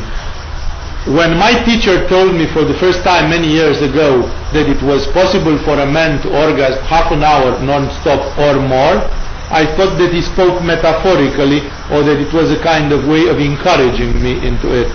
Then when I realized it was possible, I even asked myself how it is possible, because many people say, oh no, you cannot orgasm more than 30 seconds. I mean, even when the orgasm is just 30 seconds and you feel you are exploding into pieces, you feel it's like it's too much. It's like your body is going to snap, to burst. I mean, will you ever resist? Can you actually orgasm 5 minutes non-stop? Yes, you can. You can orgasm 45 minutes non-stop and even more. That is why a guru from Madurai, from South India, was telling to Omar Garrison, the first man who wrote an excellent book of Tantra in the 70s, that actually when you start making love the tantric way, everything which you have done until then, even the best sex which you had, is like having had sex with a dummy in the window of a shop. Because you simply cannot compare it. You cannot compare 15 seconds orgasms with 45 minutes orgasms. It's simply impossible. Even if you had excellent sex and you are a sex machine and a very happy sex person, you cannot compare it, because when you orgasm for long, you get to meditate in it. You are so blasted that it's like more powerful than the most powerful drug. If you stay 15 minutes in orgasm, is much more than if you have taken LSD or anything of it. You are getting in such a state of mind. For example, science has demonstrated that in sexual activity, even short one, your brain starts producing endorphins. Endorphins is the natural morphine produced by the body. So if you stay in orgasm 30 minutes, it's like your brain produces endorphins big time. Melatonin and all kind of other things are produced, which even in the meaning of simple chemistry of the brain that simply means it's like you take a drug. When you make love for long, it's like you are blasted. It's like you forget about yourself. It's like you forget about your ego. You forget about your problems. Your stress is gone. Your health is harmonized. Your energy is boosted. Your healing is amazing. And everything. And you can reach higher states of consciousness. You can reach ecstatic states of consciousness. So basically Tantra, it was not just a continence, but it was a way of reaching high states of consciousness. Samadhi, by simply meditating in the states of orgasm. So the Tantrics have learned all kinds of nice ways of making love, slow, meditative, with the use of mantras, being very much in orgasm, in which you stay in that state and actually enjoy some amazing states of consciousness. That was the thing of it, and the Tantrics therefore said that's a totally different spiritual adventure. Tantra eventually becomes here a path in which a man and a woman together, they can build samadhi, they can build ecstasy. Basically, the tantric line is a line in which a man and a woman learn to reach samadhi together. Basically, normal spirituality says that a man and a woman, they can do meditation, vipassana, laya yoga, whatever they do, Tibetan Buddhist meditation, and if they do meditation for 20 years, they will reach to a state of ecstasy, nirvana, enlightenment, but it's a kind of personal adventure. I am reaching my nirvana and you are reaching your nirvana. The Tantrics say a man and a woman together, they can make love and they can both reach it together. It's like a so beautiful thing to reach the divine, to reach the absolute together, a man and a woman. What a spiritual adventure, what a relationship. Not a relationship just to eat popcorns and to watch television. A relationship in which a man and a woman search for God together and they reach the infinite together. That's the real relationship. That's the total relationship. That's the acme of a relationship. Spiritual realization, it's like we are together, spiritual seekers, we are best friends, we are brother and sister, we are man and woman, we are searching for the absolute together, hand in hand, even through our sexuality. Sexuality gets a meaning. Many teenagers say, oh shit, I'm having the sex and I don't even know what it is. You know, it's like we have a sex, what do we do with it? I'm having a sexual function, shall I just hit the population with it or that? What is sex made for? Oh yes, we know, sex is made for making children, but we don't want to have children right now. So what else? Well, then I should feel guilty, right? Because sex without children is like, it's a guilt. What is sex made for? Because it seems to be made for progeny. Actually, the Tantrics say sex is having a spiritual meaning, it's a spiritual discovery, it's a way to rise Kundalini, it's a way to become one, it's a way to unify the male and the female, it's a meditation, it's a cosmic orgasm, it is spiritual realization in a couple. So actually sexuality has a meaning, but it's lost. People don't know it anymore. Sex is not just a chaotic thing, you do it with a purpose. In Tantra Yoga, sex is not a need. It's an exercise. You can say, darling, are we going to try to make some Tantra tomorrow because it's about time that we did. It's a spiritual exercise. Exactly as you stand on your head, you do Tantra. Not because you are horny and you need it. It's beyond need. I am beyond need. I do it because Tantra is a spiritual practice. It's a spiritual exercise. It should not be artificial. I cannot do it against myself. If I don't feel like, if I rather would sit and meditate, then I sit and meditate. I should not be artificial. I must be myself. But if I'm having this energy there, then I can as well use it and say, okay, I've got the energy, I would like to use this energy here. So then, it's like a man and a woman become comrades. They become partners. They join hands and they say, I like you, you like me. It's not a forced thing. I mean, I'm not forced to make love with you in spite of the fact that I don't like you. No, I like you, you like me, so between us there can also exist a tantric relationship.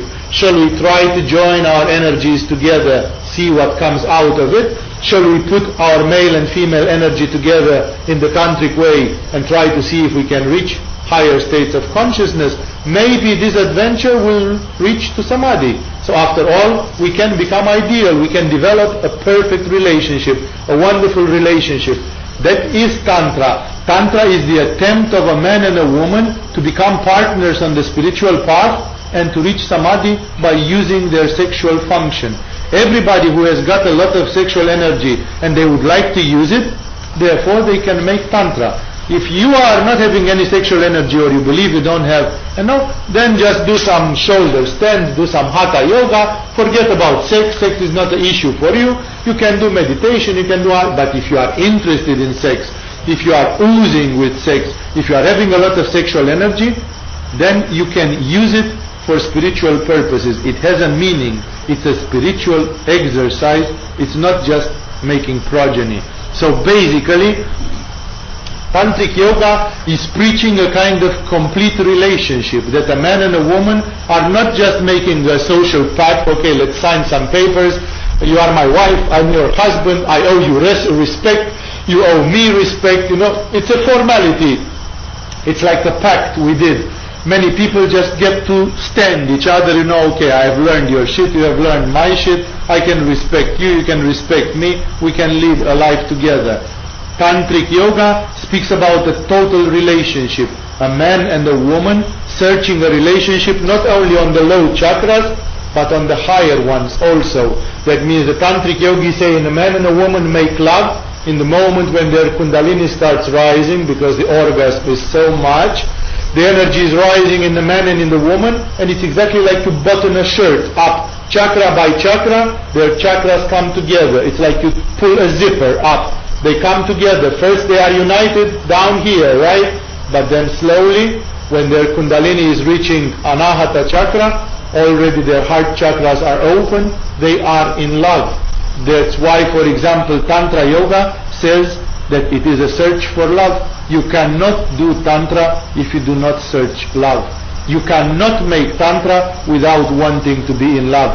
If you want to do Tantra without love, it's like prostitution. It's like you fake the meaning of Tantra. You cannot have sex for an idea. You need to have sex because you search for love. There are people on this planet who are even afraid to fall in love. Really in love, totally in love. Tantra says you cannot reach the higher states unless you fall in love. You have to have the courage to throw yourself in the unknown and to fall in love. Tantra is a search of love. A man and a woman who made Tantra correctly for a number of weeks, months and years, unavoidably they will love each other. It's impossible to put the sexual energy together and to rise it and not to feel love at one point or another. That is why Tantra is wonderful. Tantra is very idealistic. It believes in love. It believes that you can go united even on the higher chakras, thus acquiring a spiritual union, not only in love, but also to have the same spiritual universe. Like the man and the woman think alike. They have the same way of thinking. They have the same spiritual universe. It's a complete union. It's a sexual union, it's an affective union, and it is a spiritual union. Basically, it's a complete union. It's like the union of Radha and Krishna. It's an archetypal union. It's the perfect cycle. It's the androgyne. That's why I wrote it, of Plato. Plato said that the human souls are like halves. The gods, out of envy for the perfection of the human soul, they split it in two halves, and the two halves keep searching for each other through incarnations over incarnations, until one day you discover the one who is your half, and then paradise opens. You become whole again. It's like we are only half, we need the other half. Tantra is exactly the practical application of the idea of Plato. It says, search for your half, discover your half through tantric lovemaking. Take someone and become one totally. The tantrics don't like middle of the way, halfway relationships. The tantrics in this way are extreme. They are a bit fanatics. They say casual relations, middle relationships, you have had as much as you wanted. If you have lived 5,000 lifetimes until now, how many wives and lovers you have had in 5,000 lifetimes? So many. Where are they now? You might meet them on the street and not even know that this man or woman was your lover in a previous life. Where are the oaths of fidelity which you did it? The time has ground them into dust, right? You cannot even remember. So basically, is love transient? Are you going to forget the ones that you love in this life so easily? When you will be dead, it will be gone and forgotten? Do we just want to have stupid little relationships like this? No. The tantric said we are fed up with this. Rather than having stupid relationships like this, I better live alone and consecrate myself to meditation or philosophy or something, because I'm fed up with stupid relationships. I would like to have significant relationships, relationships that can last beyond death, relationships which are meant for finding God, relationships which are spiritual. That is why the tantric said, aut nihil, aut caesar. Either I have a full relationship, or better not at all. We can be extreme at this. That is why the tantrics of India and Tibet, they are in search of the ultimate relationship, of the Shiva Parvati type of relationship, of the Krishna and Radha type of relationship. They are total romantics. The tantrics of India and Tibet, they believe in eternal love. They believe in absolute love. They believe in a love which is stronger than life and death. They believe in eternity. They believe in the absolute. But they are not romantic without ground. They are romantics with the ground. They say there is perfect love, but to get it you will need to sweat blood. It is a lot of work to reach there, because you are egoistic, you are limited, you are afraid, you are imperfect. You will need to put your ass to work to be able to reach eternal love. Indeed, love indeed. So in this way, the tantrics say there is a way. Where there is a will, there is a way. So basically the tantric path is a path also of reaching eternal love, the perfect relationship, the perfect accomplishment of this. That is why Tantra is such a beautiful path, but remember, it's not so easy, because we are endowed with a lot of ego, with a lot of limitation, with a lot of obscurity, and we may say, oh, I'm longing for perfect love. Yes, let's see how quickly will you bite the dust when it actually comes daily life experience. Are you able to live up to that? You ask for perfect love, but can you give perfect love? Are you selfless enough? Do you know what perfect love means actually? Can you live in such a state?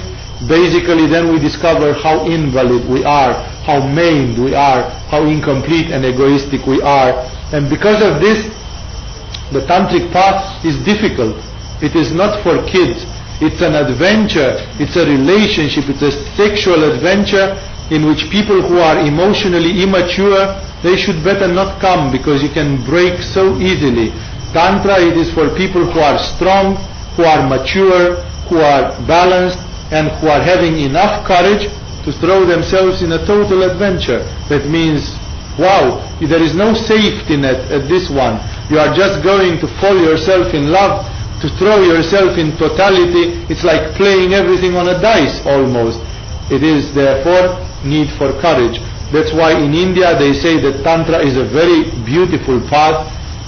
Many people would say, wow, some people meditate 30 years in Vipassana, and some people make love 4 hours every day and they orgasm for hours every day. Which path would you prefer? Wow. Many people would say, wow, yoga with orgasm really sounds cool after all, because it's kind of so ecstatic, so pleasurable. It is, but you are going to pay through the nose for it, because the tantric yoga is not easy.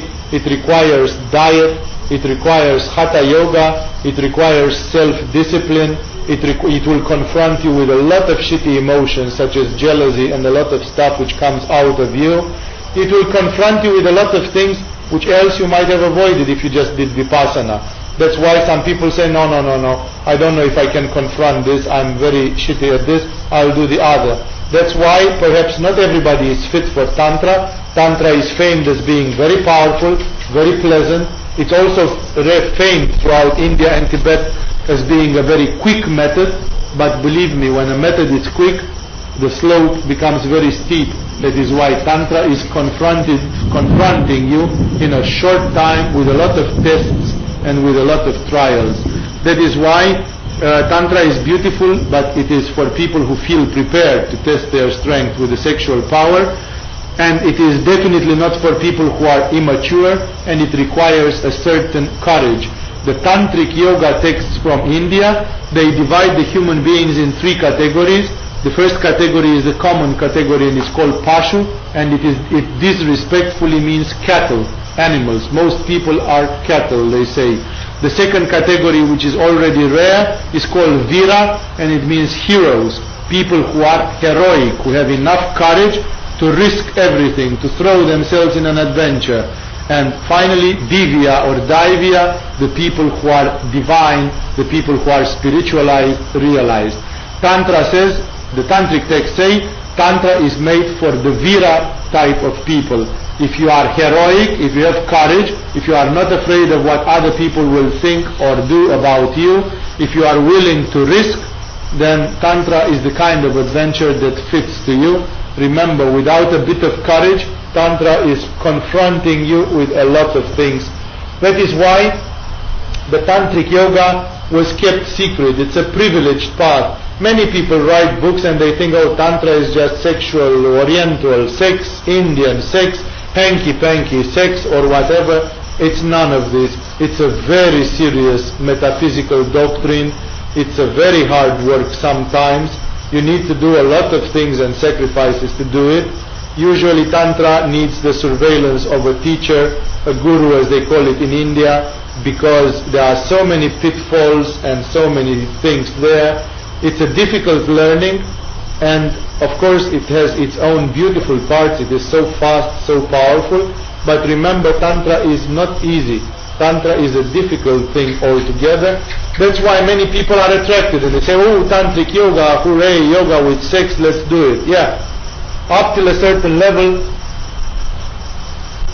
everybody can and should use the sexual continence, because you need so much Brahmacharya, and without Brahmacharya your spiritual efforts become very difficult, they become nil.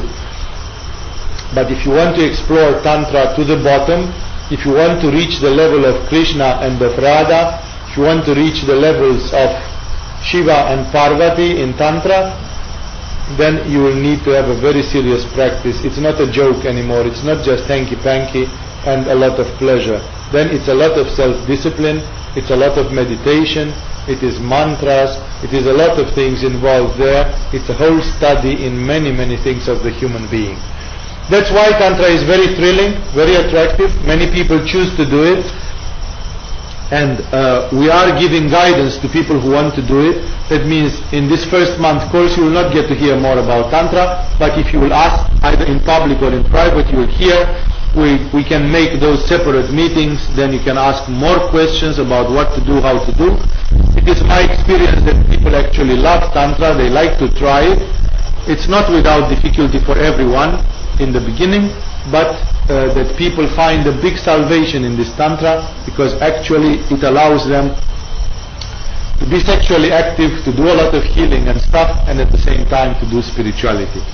I could say a million things more, but my voice is not holding much more yet, and it's late. Basically, I told you the elementary truth. We started from Brahmacharya, and wherever you go, you cannot forget about Brahmacharya. You take Tantra books, and out of 10 Tantra books, 9 books don't even tell that men and women should hold their energy and they should do Brahmacharya. That's simply a betrayal of Tantra. It's a prostitution of Tantra. They write books of Tantra because they know that sex sells. Always when you write something about sex and you put a bit of naughty photos in the book, everybody will buy it like warm bread.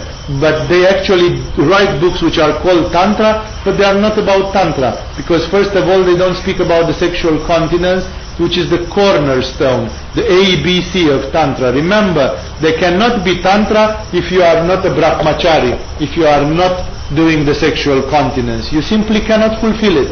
Everything in Tantra relies on Brahmacharya, on sexual continence. So basically, one way or the other, you need to give yourself some time of thinking about the sexual energy, because unfortunately with this one you haven't got much choice. The sexual energy is an issue. You need to conserve it. Either you conserve it this way, or you conserve it that way, or you make a cocktail of your own, some private mixture of it, but you will need to go into this dimension, you need to control the sexual power, you need to control the sexual energy one way or another. I will not say more. I will take your questions. We can talk a little bit about this.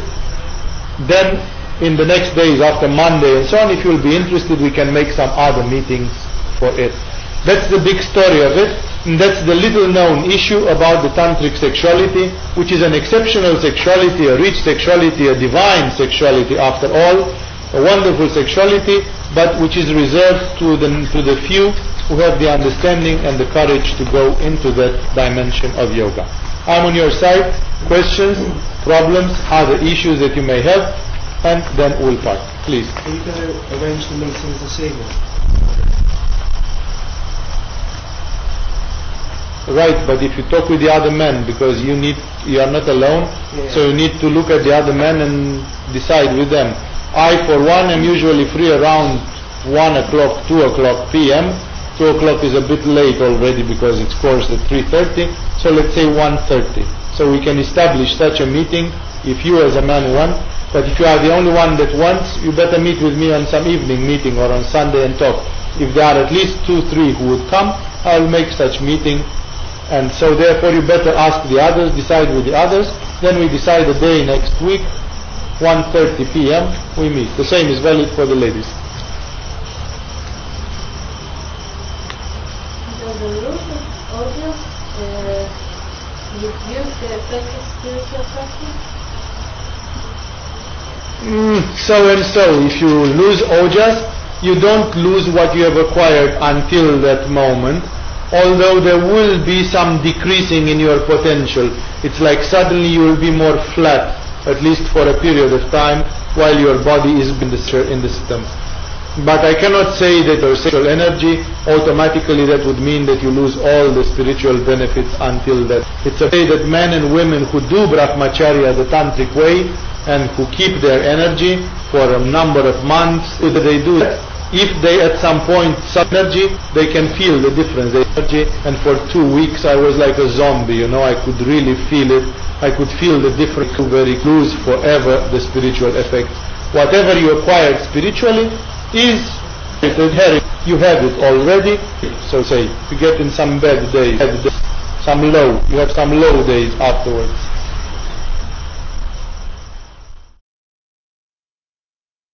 This was a live recording of Swami Vivekananda Saraswati. For more information, visit us on agamayoga.com or go directly to agamayoga.com/downloads.